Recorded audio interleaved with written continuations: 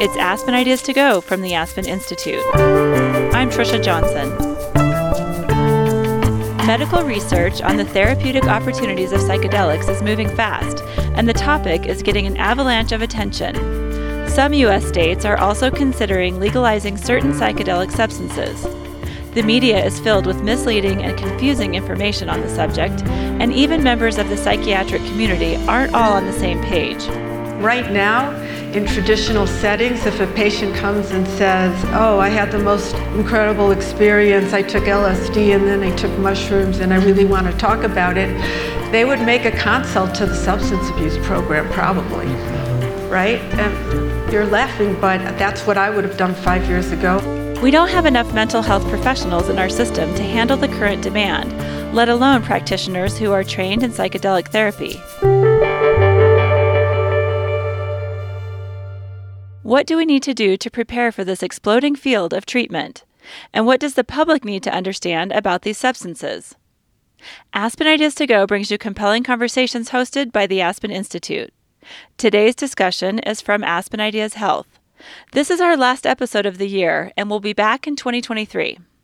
In today's episode, professor and trauma expert Rachel Yehuda joins Andrew Penn, a professor and psychiatric nurse, and biopharmaceutical entrepreneur Jeeshan Chowdhury for a groundbreaking conversation on the status of psychedelic-assisted therapy research. The talk is moderated by Shoshana Ungerleider, host of the TED Health podcast and a practicing physician. Here's Ungerleider. We're all aware of the mental health crisis in America. This is a huge burden for people, for families, for clinicians, and our healthcare system. COVID has only made this worse. In any given year, an estimated 18.1%, which is 43.6 million US adults over 18 suffer from mental illness. We don't have enough psychiatrists and therapists to meet the demand. And the treatments we do have, to say the least, don't work as well as we would like them to. So how might psychedelic-assisted therapy be helpful? Well, that's what we're here to talk about. And let's start with just a tiny bit of context. In the 50s and 60s, if you didn't live through that period of time, psychedelic research really flourished all over the world and showed great promise for the fields of psychiatry, of psychology, and neuroscience. But psychedelics leaked out of the research setting and began to be used by the counterculture and by the anti-Vietnam War movement. And there was a backlash.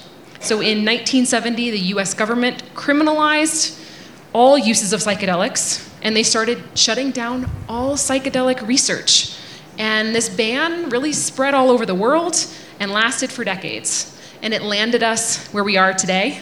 And yes, psychedelics, aside from ketamine, are still illegal in this country outside of a clinical trial. So with that said, let's dive in here. Andrew. And no, we don't have any samples. No, we're not giving it out tonight. Sorry. Andrew, right now, psychedelic-assisted therapy is being studied in clinical settings for everything from PTSD to depression, substance use disorder, OCD, end-of-life distress, prolonged grief, and many others. So for people who aren't familiar, these clinical settings create a very different scenario than a recreational use of psychedelics. Can you walk us through what it's like to be a trial participant, for example, and specifically, how does the assisted therapy component come into this? Yeah, absolutely. Well, I'm glad you talked about that, about this being a therapy-focused process, because really in the press, it's the drugs that get a lot of the attention. And what these compounds are doing is they're helping to catalyze psychotherapy. And so psychedelics are very contextual drugs. So by that I mean the experience, where you're having the experience, with whom you're having the experience, is a significant determinant of what's going to happen. And if it was just the drug alone, then Burning Man would be curative for a large number of people, or Woodstock, depending on your vintage. But we know that the drug alone doesn't do the work. So in our lab, and our lab is similar to many others that are doing this work, we begin with several sessions of non-drug psychotherapy. And we work with two psychotherapists Historically, it was a male-female dyad, but we're now eliminating that for greater flexibility and also gender inclusivity. And we'll have 2-3 2-hour sessions with the subject, getting to know them getting to know us. We're starting to create a container, a therapeutic container where this can happen safely.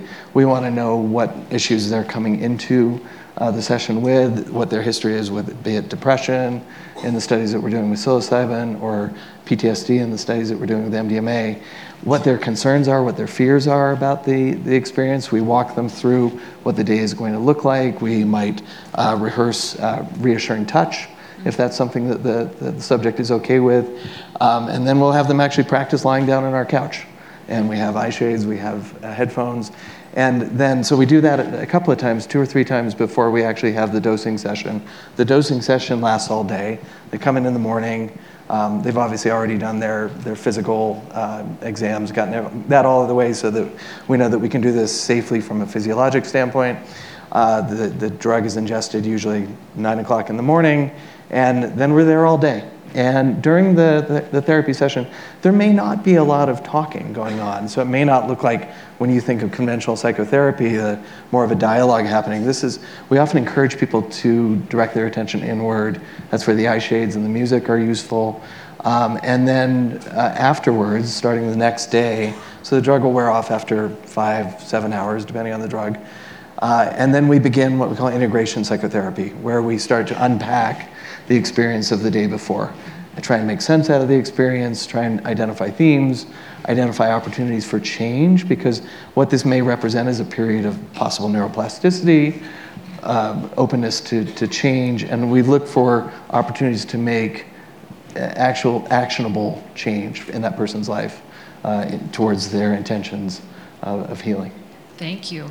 And Rachel, Andrew touched on this a little bit, but we hear the concept of intentionality being used when we talk about the therapeutic experience with psychedelics and the framework of set and setting. Why is this important?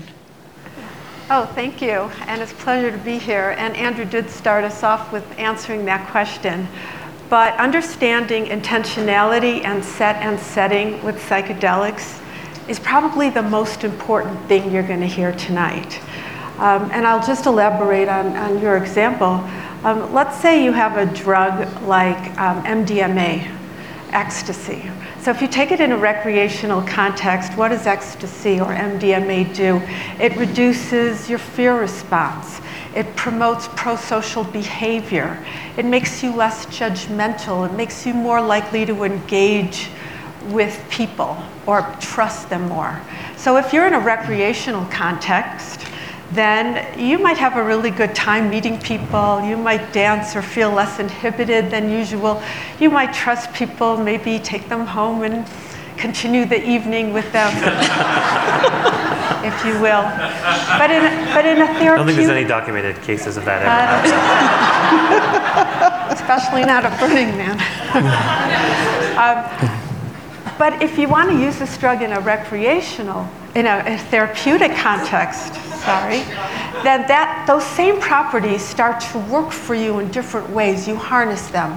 So the reduction in fear becomes more of a willingness to engage in exploring traumatic memories that are scary.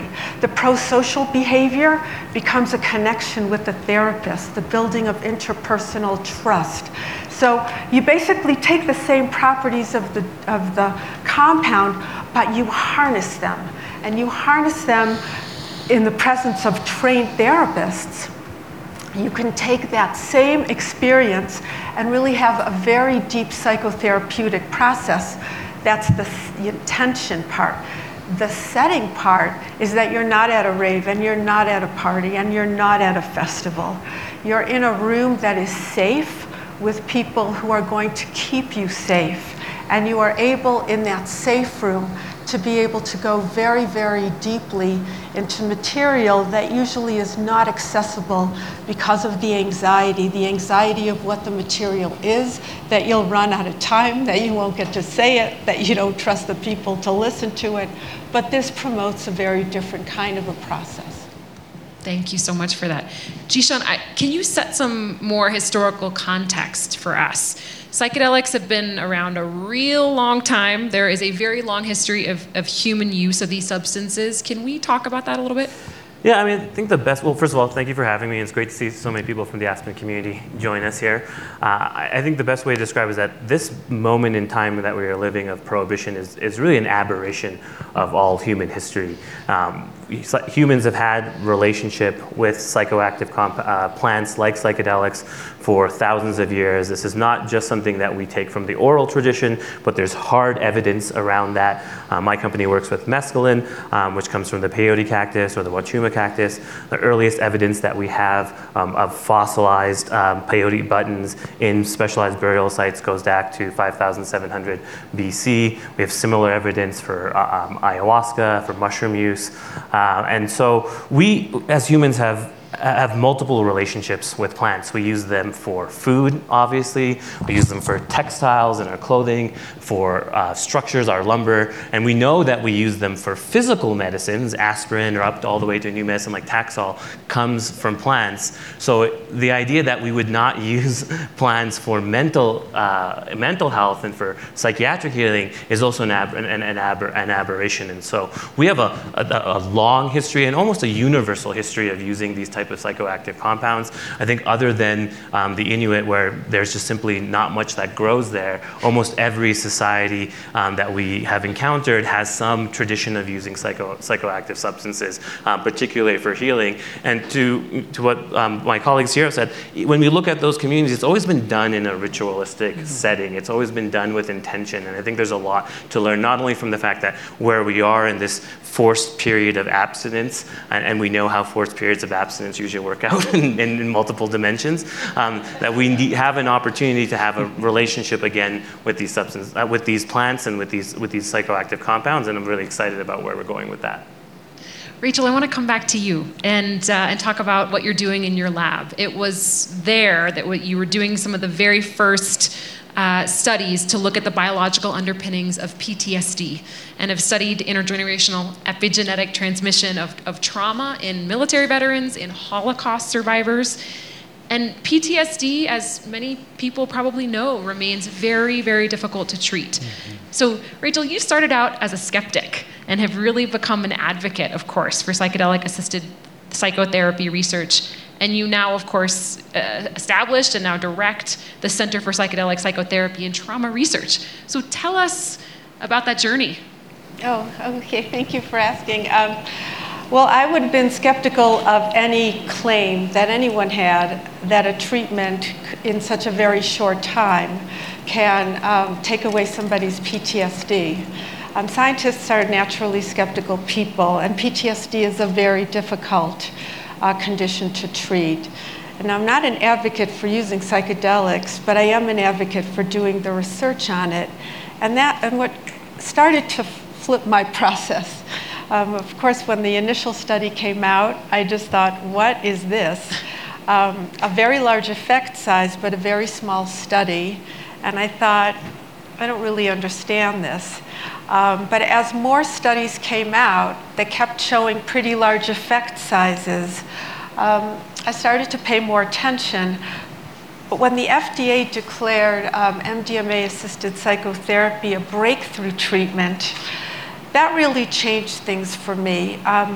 When the FDA declares something a breakthrough treatment, what they're saying is, this is better than anything that we've got going on right now. And so for somebody that really cares about PTSD and wants to study it so that for the purpose of really learning how to treat it, it became an issue of how could you not study it. So I knew that it was going to be difficult to get more conservative mainstream academic or community settings to kind of want to look at this, especially in this early stage before it is made legal or approved as a treatment. But I thought these are the populations that really need to be studied the most. And so it really became a moral imperative of sorts.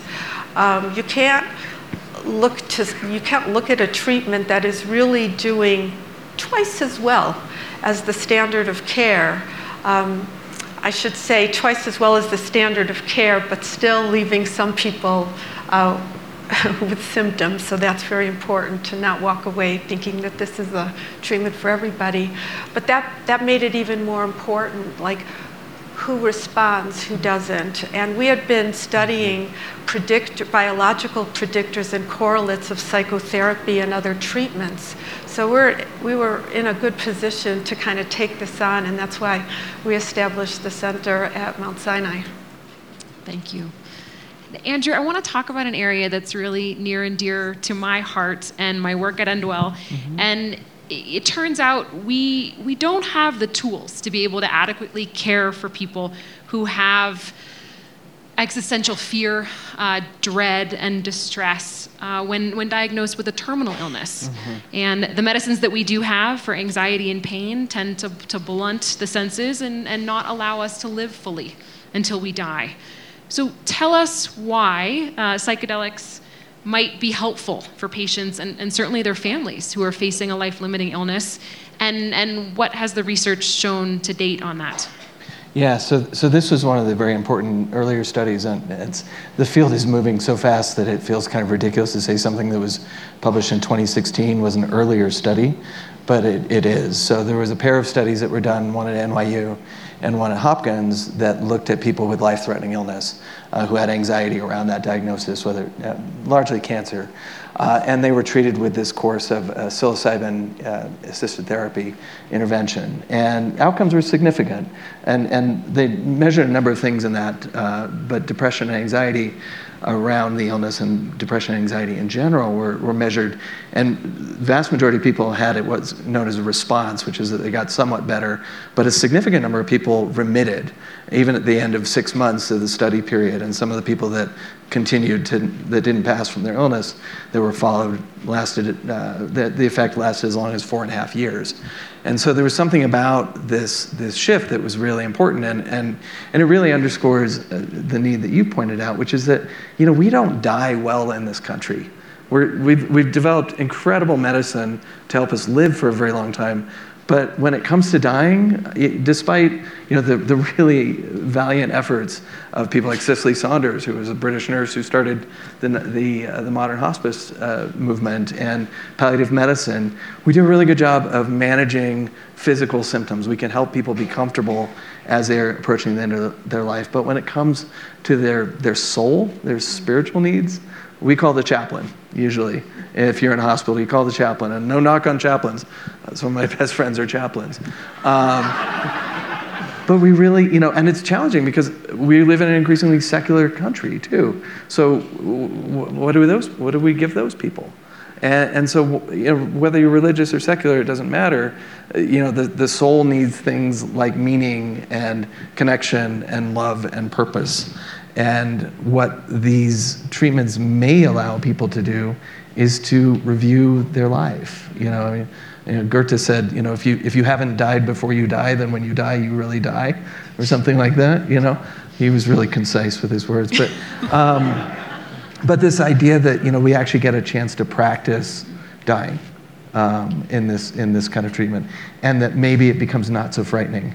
Because there is this phenomenon that happens, especially with psilocybin and serotonergic psychedelics, where sometimes people call ego death, but this idea of shifting from that, my worries and my story and my concerns are kind of the center of my universe, and they preoccupy most of my time, to stepping back to what, if you heard the speaker last night talking about a state of awe, and a state of something much bigger than ourselves, where, we're still part of it. And we still have importance, and we don't disappear, but that there's so much more, and that if we can connect to that, especially as we approach, hopefully we don't have to wait until the end of our lives to connect to that. But if that's the case, well, then so be it. But that may be what's happening there. Powerful. Jeeshan, I want to talk a little bit about the pathway. So how does a compound like MDMA or peyote, for example, help to, I sort of think about it like clearing a path to healing, or to allow a person's innate healing maybe to be activated? How do you think about this? That's a very tough question. Okay. I will say that we don't know how a lot of things work in medicine. So does anyone use Tylenol here before?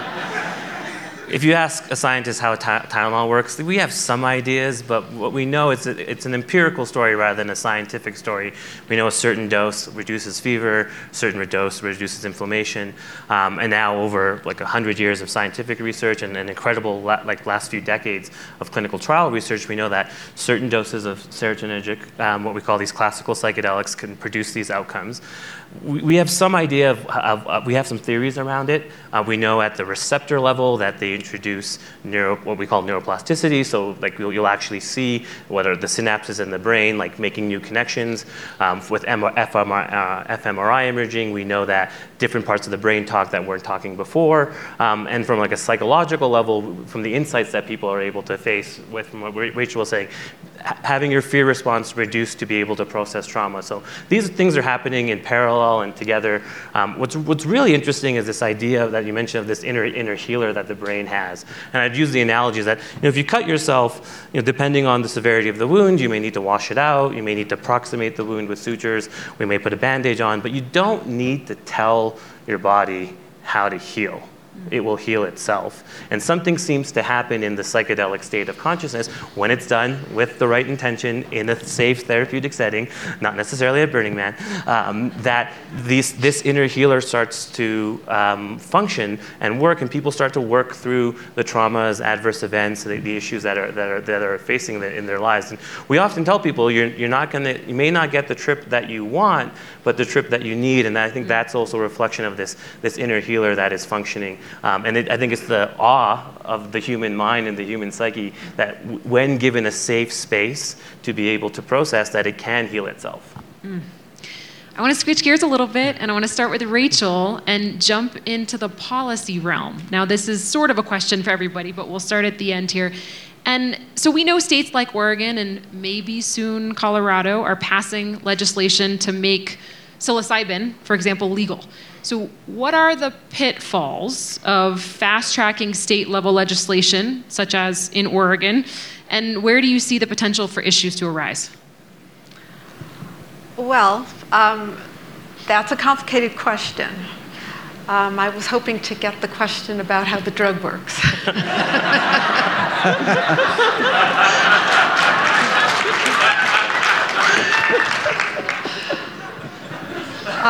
Yeah. So we can come back to you on this. No, if you it's want. okay. I'll do it. But it's not going to necessarily be what everybody wants to hear, because I have some real reservations about this. Absolutely. Good. And it's not that I don't think that it should never be legalized or anything like that. And I really take what you have said about like our whole history of the use of plant medicines, and I understand that perhaps the reasons that caused these substances to be banned were political more than anything else, and all of that is true. But I have two sets of concerns. One really involves whether we know enough about the safety of taking psychedelics in this culture, in this time, in this here and now, to be able to say, as we are saying when we bring these bills forward, that these compounds are perfectly safe. Now, the compounds themselves are not as dangerous as many drugs that we have that are legal, such as, for example, opiates. Even alcohol. Even alcohol. So we don't worry so much about the physical properties of the drug or the toxicity or even the addictive nature of it. But psychedelics can increase a lot of psychological vulnerability. And so then the question becomes, who can facilitate? What happens if somebody, I know this happened to me so many times where somebody is taking a psychedelic for what they think will be recreation or exploration, and they'll uncover a memory of a trauma. Now, the facilitator who does not have a mental health background is not going to be equipped to deal with it. Maybe they can go through that 6-hour session okay and have a phone call the next morning. But this might initiate a process. So in a stressed mental health system, Do these bills build in harm reduction, and do they build in mental health treatment or the influx of more mental health treatment that people will want to have if part of their exploration involves this? So it's not that I don't think that these medicines should be legalized, but I think we don't want to walk into this naively without harm reduction and without making sure that our mental health systems and the people that work in the communities where this is legal, even if they're not going to ever deal with psychedelic drugs, they're going to have to understand what has just happened to somebody with a facilitator that now ends them on your doorstep. And I just want to make sure that we have the resources for that. So that's one set of concerns. The second set of concerns is really about timing. Timing is everything, right? Is this what we should be doing now? We're on the cusp of perhaps advancing MDMA and psilocybin as treatments for PTSD and depression, because the FDA has given both of those treatments breakthrough therapy. What will the impact be? Will that facilitate that by making it easier to study these drugs because they won't be illegal? Or will it undermine it by making this more about business opportunities for having a spa for your brain or CEOs optimizing their performance? Or will it be in the places where hopefully these medicines can do the most good in community settings and at VAs, reimbursable, insurable, medical? What will the impact be on that? Now, if we've thought about that and we don't think that this will sabotage that the way maybe cannabis did sabotage that, then great. If we can put in harm reduction because we're walking in with our eyes open, great. But to walk in because these are the greatest drugs on earth and there's no problem to them, I think is a problem for me. No, I'm so glad that you're saying that, Rachel. And if I could please put a plug in for psychedelic harm reduction. Because one of the things that these compounds do, which can be leveraged in a therapeutic setting, is they decrease what we call experiential avoidance, which is that people develop all sorts of strategies to not feel their feelings, from using substances to any number of different strategies. And what psychedelics tend to do is they tend to put all that right in your face. They can. And so that's why the old adage of you don't always get the trip you want, you may get the trip that you need, but that may be very, very difficult. And so I've done psychedelic harm reduction at Burning Man. I've been going to Burning Man since 1998, so. Hey, wait. Anyone else going to Burning Man this year? Yes. Any other burners in the room? Yes. Rachel's been to Burning Man, yes. I clean up well. So I've worked with a offshoot of MAPS, which is the organization that's sponsoring the MDMA work, called the Zendo Project. And the Zendo Project is a space where anybody can come to who's having a difficult time emotionally. Sometimes that may involve a psychedelic. It may just be because they've been awake for 3 nights and they just broke up with their partner. It doesn't matter. They can come and we have trained volunteers who will sit with them for as long as they want. If they want to talk, they can talk. If they just want to sit, if they just want to sleep, they can sleep. But it's a safe space so that you don't end up in law enforcement or an emergency room when you're having maybe one of the most difficult times of your life. And a colleague of mine, Josh White, has rolled out an organization called the Fireside Project, which is actually it's a telephone number. You can call it, you can text it. And they have similar trained volunteers to work with people who are having a difficult experience or have recently had a challenging experience that want to integrate it. So these are the kind of things that we're doing to try and reduce this harm. But to Rachel's point, these are powerful tools. And any powerful tool that can have this much positive impact can have a commensurate amount of harm. Now, it's not the same kind of harm we're seeing with like fentanyl, because people aren't going to, if you can't take enough LSD to stop breathing like you can with opioids, but you can have very challenging emotional experiences. So this isn't for everyone. And one of the big questions that I don't think we've done a good job as a field of identifying is, who is this not good for? That is something we need to determine just as much as figuring out who this works for. Jeeshan, to you.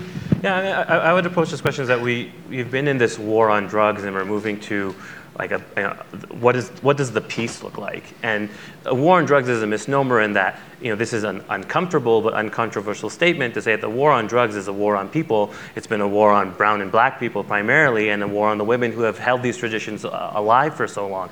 And so as we move into the peace, we have lost the people who, quite literally, we've burned them at the stake, we've put them in jail, we've wiped out their cultures and their communities, that we don't have that cultural context, we do not have the literacy, we do not have the rituals that these other cultures have had. And so we're moving into the peace without these tools. But I do think there's a lot that we can learn from those traditional communities. And again, in those communities, these have always been seen as very powerful tools. They would use the word sacrament, but I think we can say these are powerful tools. And there was always a ritual around them. There's always been a reverence and a respect to them. And how we do that in a secular setting that is accessible to all, I think that's an open question, but I think there's a lot of groundwork that we need to do. I think there are some things on the war on drugs that we can move very quickly, which is, in terms of mass incarceration, expunging people's records, those are things we can do now. But in terms of what this is going to take for us as a society to integrate, I think we need to learn and spend the time building that infrastructure. Yeah. So this is a question for Andrew, and I'm coming to Rachel next on this. One area where there's an urgent need, and you've touched on this a little bit, is for training guides or facilitators of therapy, right? So given the amount of demand that's out there, and as access will increase, where do you see this headed? And can you talk about the role of nursing in this work? Yeah, sure. So there's going to be a huge bottleneck. When this gets FDA approved, we're going to have a few thousand people, maybe at most, who have actually been trained to do this work.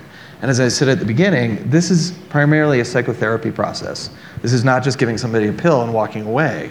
This is, you have to train people in how to navigate these spaces and how to help people through them. And we're gonna have a real shortage of people who know how to do this. And we're gonna have a tremendous amount of demand. Because honestly, that's what happens in psychiatry, right? That's what happens in medicine, but particularly happens in psychiatry. Probably because we have so much unmet need, that there's going to be so many people who are going to be lining up for this, and we're not going to have the therapists for them. And we also have to make sure, as Rachel said, that this is covered under commercial insurance. So this doesn't just remain something that is for people that have excess wealth. They can buy this. So one of the places that I'm particularly interested in this as a nurse is that a lot of the inherent ethos of nursing line up very nicely with psychedelic therapy. So nursing is about care more than it is about cure, which is largely what we do. It's about presence. It's about spending long periods of time with people. So, when I tell my therapist friends, well, a psilocybin session can be 8 hours, they say, 8 hours? I do 50-minute sections. I say, yeah, we do 12-hour shifts in the ICU. 12-hour shift with somebody who's totally delirious, that's an ICU shift for a lot of people. So the idea of being present with patients for that period of time and allowing this natural healing capacity to manifest is something which is very aligned with nurses. And nurses, it's oft repeated, are a very trusted profession. And so, and we're sort of the people. So most people know a nurse, they have sisters, nurse, or family member. And so, it's sort of very naturally aligns, and it's also a way of getting this into places that are not Aspen and that are not San Francisco and not New York, because there's people suffering in South Dakota who are going to need this too, and I'm not sure there's too many psychedelic therapists there in South Dakota. So in scaling this, we really need to think about workforce development, and there's 3.8 million nurses in the United States, and so I don't think it would take too much additional training to get nurses who want to do this kind of work on board with it. Yeah. And Rachel, can you share about your training program for VA and community providers? Oh, yeah, sure, thanks. So thanks to a very generous philanthropic gift from the Bob and Renee Parsons Foundation, we were able to expand a program that started pretty small into a program where we could offer therapists working at VAs and community settings the free MDMA-assisted psychotherapy training. We're doing this in partnership with MAPS, who's going to certify and credential us to be trainers and supervisors. Now, what I think is important about training isn't just to create people who can work with psychedelics. I think we want to be training all clinicians. about what it means to be in an altered state, how to facilitate a process, what it might mean for them if somebody comes to their office saying that they participated or took psychedelics and they had a revelation, how they can work more with them. Right now, in traditional settings, if a patient comes and says, oh, I had the most incredible experience, I took LSD and then I took mushrooms and I really want to talk about it, they would make a consult to the substance abuse program, probably, right? And you're laughing, but that's what I would have done 5 years ago. I would have said, oh, boy, this is somebody that has a substance abuse problem.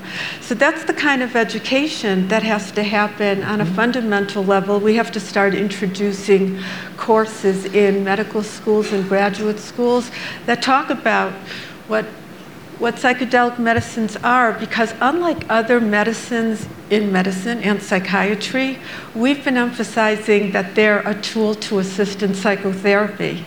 Right? So the chemical properties, which we know, the receptor actions, which we know, all of the plasticity, all the things that we know about these drugs don't really quite explain the phenomenon of why taking these drugs in the presence of psychotherapy occasions a therapeutic process or an insight that then leads to symptom reduction. So I think I feel very fortunate that we're able to offer this training for free. There are a lot of places to get trained in psychedelic-assisted psychotherapy, but they're expensive. And so most people make the investment if they want to shift their practice, because then they will be in a position to also charge a lot of money for these treatments, which they should, because it's a lot of man hours. If you're in private practice, you have to recoup that. But a clinical setting, or a community setting, where people are salaried and there's a great high need, might be a place. If these therapies are found to really be a game changer in terms of reducing symptoms or getting people to a place where they don't need to keep coming every week for months or years or decades, if there could be like a more intense interaction the way it is when you go to a surgeon, right?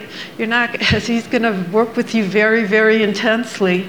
And he's going to become the most important person in your life, for the prep and the surgery and the aftercare. And then you won't even remember his name next time somebody wants to ask you for a good surgeon, right? You might not even remember who he is or where you put his phone number.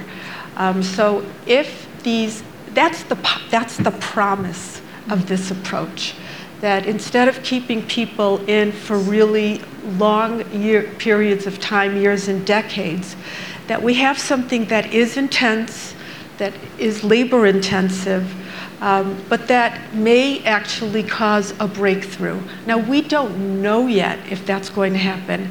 That's why we're doing this research. That's the promise of it. And so we don't want to confuse the potential for this to be a new paradigm of care with the fact that it's a done deal yet. And that's why these forums are so important, because public education is so important too. You have to know this. We all have to know this. And we have to follow the process and kind of be able to separate the hype and the sexy part of the altered state and the drug from really the fact that getting over mental health problems is hard work, because you have to go to places that are so difficult. And if this is something that, kind of is like a chemotherapy or a surgery or one of these really invasive things that you do for a short period of time to come out the other side, perhaps with little boosters now and then we have now transformed the landscape of mental health treatment. Wow. I want to... Jeeshan, I want to go a little bit deeper into this, because maybe it's obvious to you all, but this is something that is sort of just kind of dawned on me. We're talking about the potential for psychedelic-assisted therapy to be maybe curative for mental health issues, potentially. So you're shifting from maybe treating symptoms to addressing underlying mechanisms. Maybe I shouldn't go as far as to say the word cure, right? Yeah, but how do you think about this? Yeah, people that deal in mental health don't use the word cure. Yeah. We never use it. we think about it as maybe a little remission or very long periods of good functioning, episodes of care, right? We have a language, and in our language, it belies our belief that, you know, if you have once had mental health problems, we're on deep surveillance for you to maybe have another episode at another time. And that really, really good care is when you can go for a long period of time in between episodes. So again, it's a hopeful thing. Now, I think that it depends on if you believe that underneath these mental health issues is a trauma, is something that you need to look at, is something painful that you haven't dealt with because it's too overwhelming to deal with. And so the promise here is that maybe if you can go there, and you can shift your mind about it, you can see the world in a different way, you can get unstuck from being stuck, then maybe you have a chance to go forward. Another event can bring you maybe back, but maybe you'll have better tools to get out of this quicker. So no, I'm not using the word cure yet. Okay. I think we need to do a lot more research and much more longer term follow-ups, but that's really where the excitement is coming from. That you see the possibility in a way that you don't see it for treatments that you have to take a pill every single day for. Yep. And if I could add to that, psychiatry is an interesting field because 30 years ago we had the decade of the brain. We had some tremendous advances, such as your work with cortisol, and really understanding the neurobiology of the brain. But there was also this idea that perhaps we could eliminate mental illness through chemistry, and that's fallen short. If we're going to be honest with ourselves, that's fallen short. We've had tremendous advances, and it also hasn't fulfilled its promise. And so, I think sometimes we in psychiatry, we kind of have science envy. I have oncology envy personally right now, because in oncology in the last 30 years, they made tremendous advances, right? And so in oncology, it used to be, it was categorical. You either had cancer still or it was eliminated, right? And now we define success often as arresting a tumor. We have things like checkpoint inhibitors that arrest tumors from growing. So you can be riddled with tumors for years, but you're not dying of it because the cancer's not advancing. You're living with that cancer. And I think when I expand this into mental health, I think of this idea of either you're sick or you're ill. It doesn't work in psychiatry because the maladies that we treat in psychiatry are really, in some ways, just the extremes of normal human emotional experience. I mean, where's the line between sad and depressed? We can create one in the DSM, but it's an arbitrary line. So this idea that we're going to have, the cured and the sick, I think is naive. But what I do think might happen is that we change the relationship that the person has with the illness. So that, this idea that pain and suffering are not the same thing. That suffering is about the relationship that you have to pain. So in psychiatry, the pain may be your traumatic childhood, but the suffering is the story that you have around that pain.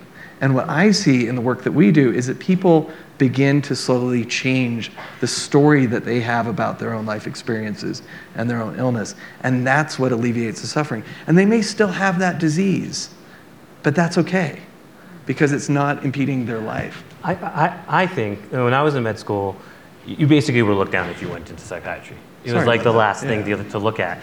People wanted to be surgeons. They wanted interventions. They wanted to be able to make a change. Like, surgery is attractive because you go in, you do the surgery, it's an acute bundle of care, and you make an intervention. But we are ushering in an era of interventional psychiatry with these tools where we're not just watching, we're not throwing the same drugs at patients. Like, we're actually giving these interventions that are these acute bundles of care that can get patients into, well, I would say, like, psychiatric remission for their disease, and there may be episodic care that follows after there. But that's really exciting, and I think the next generation of students and clinicians will want to join. I think there is, the workforce issue is is a bottleneck. But I am hopeful that with these tools that more and more people will step into these careers and want to join them. And I'm excited for what we call this, it's a healing economy, where we're in a world where many of the jobs that we have will no longer exist. But these are jobs that you cannot outsource and you cannot automate. That they can be run by local centers, by people who look like the people they're trying to treat. And that is a very vibrant economy that we are headed towards. Mm-hmm. I love that. Yes, Rachel. Yeah, I love what both of you said. I really do. I just think that we want to keep in mind that some psychiatric conditions and mental health presentations are very biological. Absolutely. Mm-hmm. And we're going to need all the tools that we've collected in order to really figure out which thing is which. So I think where psychedelics-assisted psychotherapy can help the most is potentially when there is some shift that needs to happen in someone's thinking. I really love how you framed it around thinking differently about your condition. But we all know people whose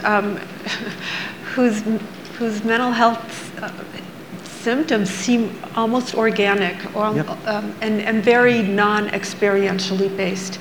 So we're going to have to really do a lot of work to figure this out, and ultimately we'll be able to develop an algorithm. And I think a lot of the science we've developed will come in handy as we try to use these science tools to really figure out, what's what. So as long as we don't immediately throw out the old and usher in the new, that's not nuanced. We have an opportunity here to add something in that might explain why we're not helping so many of the people that are not helped by traditional methods, understanding that this also will not be helpful to certain kinds of presentations. Right. So I want to just make sure that we keep the richness of individual differences and the expertise of providers to really know the difference and be able to use their skill set to be able to match people to an approach. I mean, there's certainly not for everyone. We know right now that if you have a history of psychosis or you have family history of psychosis,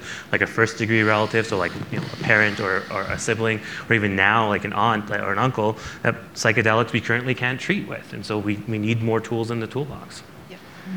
And to be clear, in sort of a lot of the dialogue around this, there's been such effervescent exuberance around psychedelics. To the point where I'm kind of exhausted by it personally.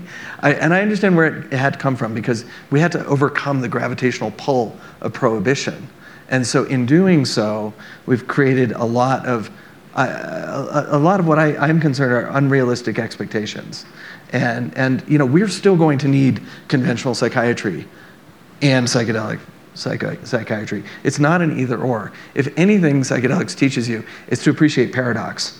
This is not an either-or world; it's a both and this is and we have to keep this sort of a meta process here, that we have to keep that in mind, that this isn't going to eliminate conventional psychiatry, nor should it, because they're not for everyone, and conventional psychiatry works for some people, but for those whom it doesn't, let's have this as an option once we have the science to show that it works. Okay. I think we want to take some audience questions. Who has questions about what they've heard? We'll spend about 10 minutes, and I just want to say, please phrase your question in the form of a question. We'll try to get through as many as we can, and we actually, unfortunately, even though we're all clinicians and scientists, we cannot answer medical questions. And we can't offer medical advice. So please keep that in mind as well. Doctors, but not your doctor. That's right. Okay. Well put. Ready. I like that. Hey, thanks. My name is James Corbin. I'm an ethicist. Question is that when marijuana became legal here, people don't want to admit it, but a lot of people were doing it already, and they hit the ground running. So we're seeing the same thing in psychedelics right here in Colorado and across the country. So any thoughts on that and guidance for those who are doing it? Many of you you'll meet next year when you're here for the big conference. Big ups, Andrew. I'll start off. I mean, I think marijuana and psychedelics are very, very different things. Cannabis is like it can be used as a psycholytic tool. I think there's we see an established recreational market for it, a social market for it. Psychedelics are very, very powerful tools. As again, I'll come back, like the only people who have mastered this at scale are traditional indigenous communities, and they don't use it like how we use cannabis, psychedelics. Like it's always been used as a ritual in a safe setting, and I think we need to learn from that exclusively. Next question. Hi, thank you so much. It's so exciting to live in Aspen for the last 6 years and have this conversation at the Aspen Ideas Festival. Awesome, thank you. As a individual, not a PhD, who is a huge advocate for psychedelics, deep reverence for ritual setting, admiration and deep respect for the concerns, completely, and also believes in them so much that my friend, would love to participate in this as a career. And also, like, do you have any advice for somebody in that field in a community who wants it? Absolutely, but there is no guidance yet. So what can I do tomorrow or the next day? Like, what are the initial steps into really respecting this and playing the part into bringing it into communities that could be served? And do you have any advice for that pathway? So you mean becoming like a facilitator or a guide yourself? Yes. Who would like that? I mean, right now, the two places where this will likely be legal will be in religious contexts and in medical contexts. So that kind of creates either a situation where either your doctor or your priest become gatekeepers. Now, places like Oregon, where this will soon be legal in a sort of overseen, facilitated setting, introduce a third way. I mean, to your question, I think learning harm reduction and learning temperance, I think, is really important. I think one of the places we got in trouble with this last time was it saying this was for everyone, for all reasons. It's not. It's really not. And if we're going to do this right this time, we have to learn where it's appropriate and when it's not, and how to say no when it's not appropriate. Because that's the nuance that we have to do better this time than we did 50 years ago. So for folks who are non-clinical, they have no background in medicine and therapy, is there any pathway for somebody to become trained in being a facilitator or a guide? I mean, they're doing that in Oregon. Yes, they are. They do have a pathway for non-clinician facilitators. We'll see how it works. In obstetrics, we've frustratingly slowly have accepted the role of a doula in a team with nurses, an obstetrician, a surgeon. We don't have that yet, but the idea of a psychedelic doula, I think, is something that needs to be addressed. And who are people who are outside of medical training that can still provide, like in birth and in death, a doula type of experience? But you should still try to get some mental health coursework or experience under your belt. It won't hurt, not necessarily towards a degree, but towards understanding it. Yep. Next question. I'm really concerned about about mental illness in the family and undiagnosed mental illness within oneself. And whenever psychedelics are discussed, that comes up for me. I'm curious to know anything more about that. Also, what we're talking about with mental illness. So, if you don't have, say, schizophrenia or bipolar in your family, within your aunts and uncles, like how far back are we talking about in your family? And what types of mental illnesses are we talking about that can be triggered by psychedelics?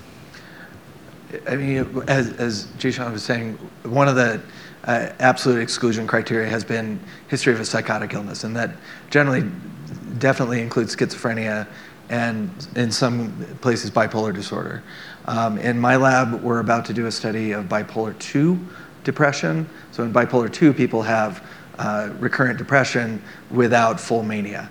So they generally don't have psychosis as part of their illness, but they have a lot of depression. Those people have all been excluded from previous studies. So we're going to do a very small pilot study to see if we can do this safely and if it's as effective as it is in unipolar depression. What about something like borderline personality disorder and things like that? Again, that's usually been a rule out in most cases, yeah. Yeah, we're going to be doing a study on borderline personality disorder and MDMA. We're very early, right? Like we're dealing with the safest patients we can. Yeah. The burdens to doing this research are incredibly high and costly. But with work like this, we are advancing and pushing the envelope in as safe a way as we can. And we talk about FDA approval as if that's the finish line. That's just one lap.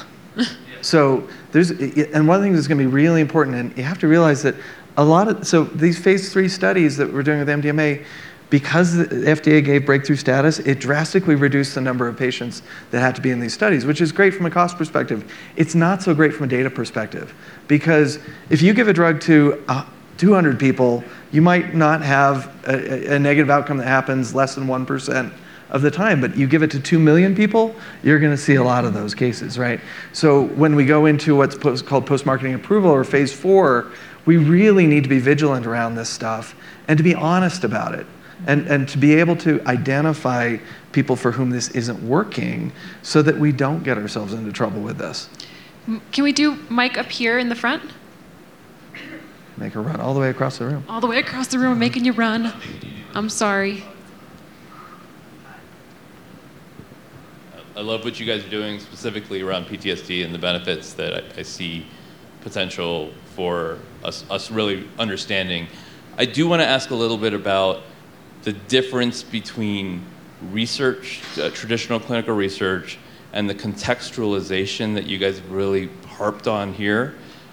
We will approve a drug, effective, non-effective, right? But we're not really thinking about what is the ecosystem. You need to be able to deliver it in and how, and that's not so I think of like this context between research and innovation and what that looks like in terms of workflow and environment and all the other pieces that you need to make something like this work.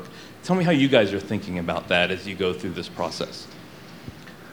I mean, Rachel, you spoke to us not having containers for these kind of experiences, and this idea of where do we, this idea of set and setting in psychedelics, the physical setting and the mindset you go into. But there's a third thing called matrix, which is the world you've come from and the world you're going to go back into. Right. And right now, the world we're set up for is not really well equipped to deal with that. And so there's been some efforts in, say, psychedelic integration circles and things like that where people can talk about their experiences. But we don't have a lot of infrastructure for people to process these very big experiences. And I think for this to be safe and effective, we're going to need to. Yeah, I think it's a very important consideration. So there is an artificiality in the research world, and there's no getting around it. There are inclusion-exclusion criteria, which the layman way of saying that is not everyone can be part of the study, so we can't necessarily generalize the findings. And we tend to try to pick safe people. The good news about the clinical world is that once you don't have the constraint of a protocol, clinicians will be able to use these drugs and customize the solutions more. Maybe you need 4 sessions or 5, or maybe, I don't know, but they can customize it more. But this idea of where you're returning the patient to is really very, very important. And this is why we have to do so much research in community settings and places like the VA.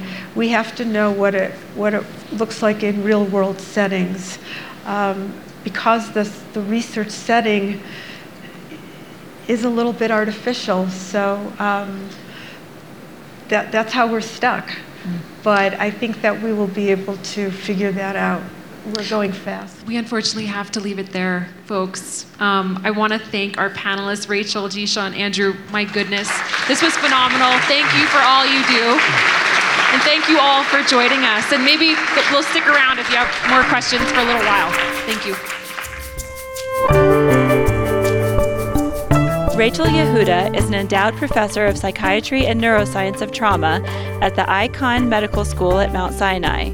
She has authored more than 500 academic papers in the field of PTSD and intergenerational trauma, and her research on cortisol and epigenetic mechanisms revolutionized our understanding of PTSD treatment.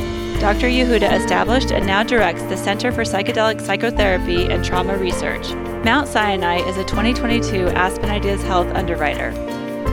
Andrew Penn is a psychiatric nurse practitioner and associate clinical professor in community health systems in the School of Nursing at the University of California, San Francisco.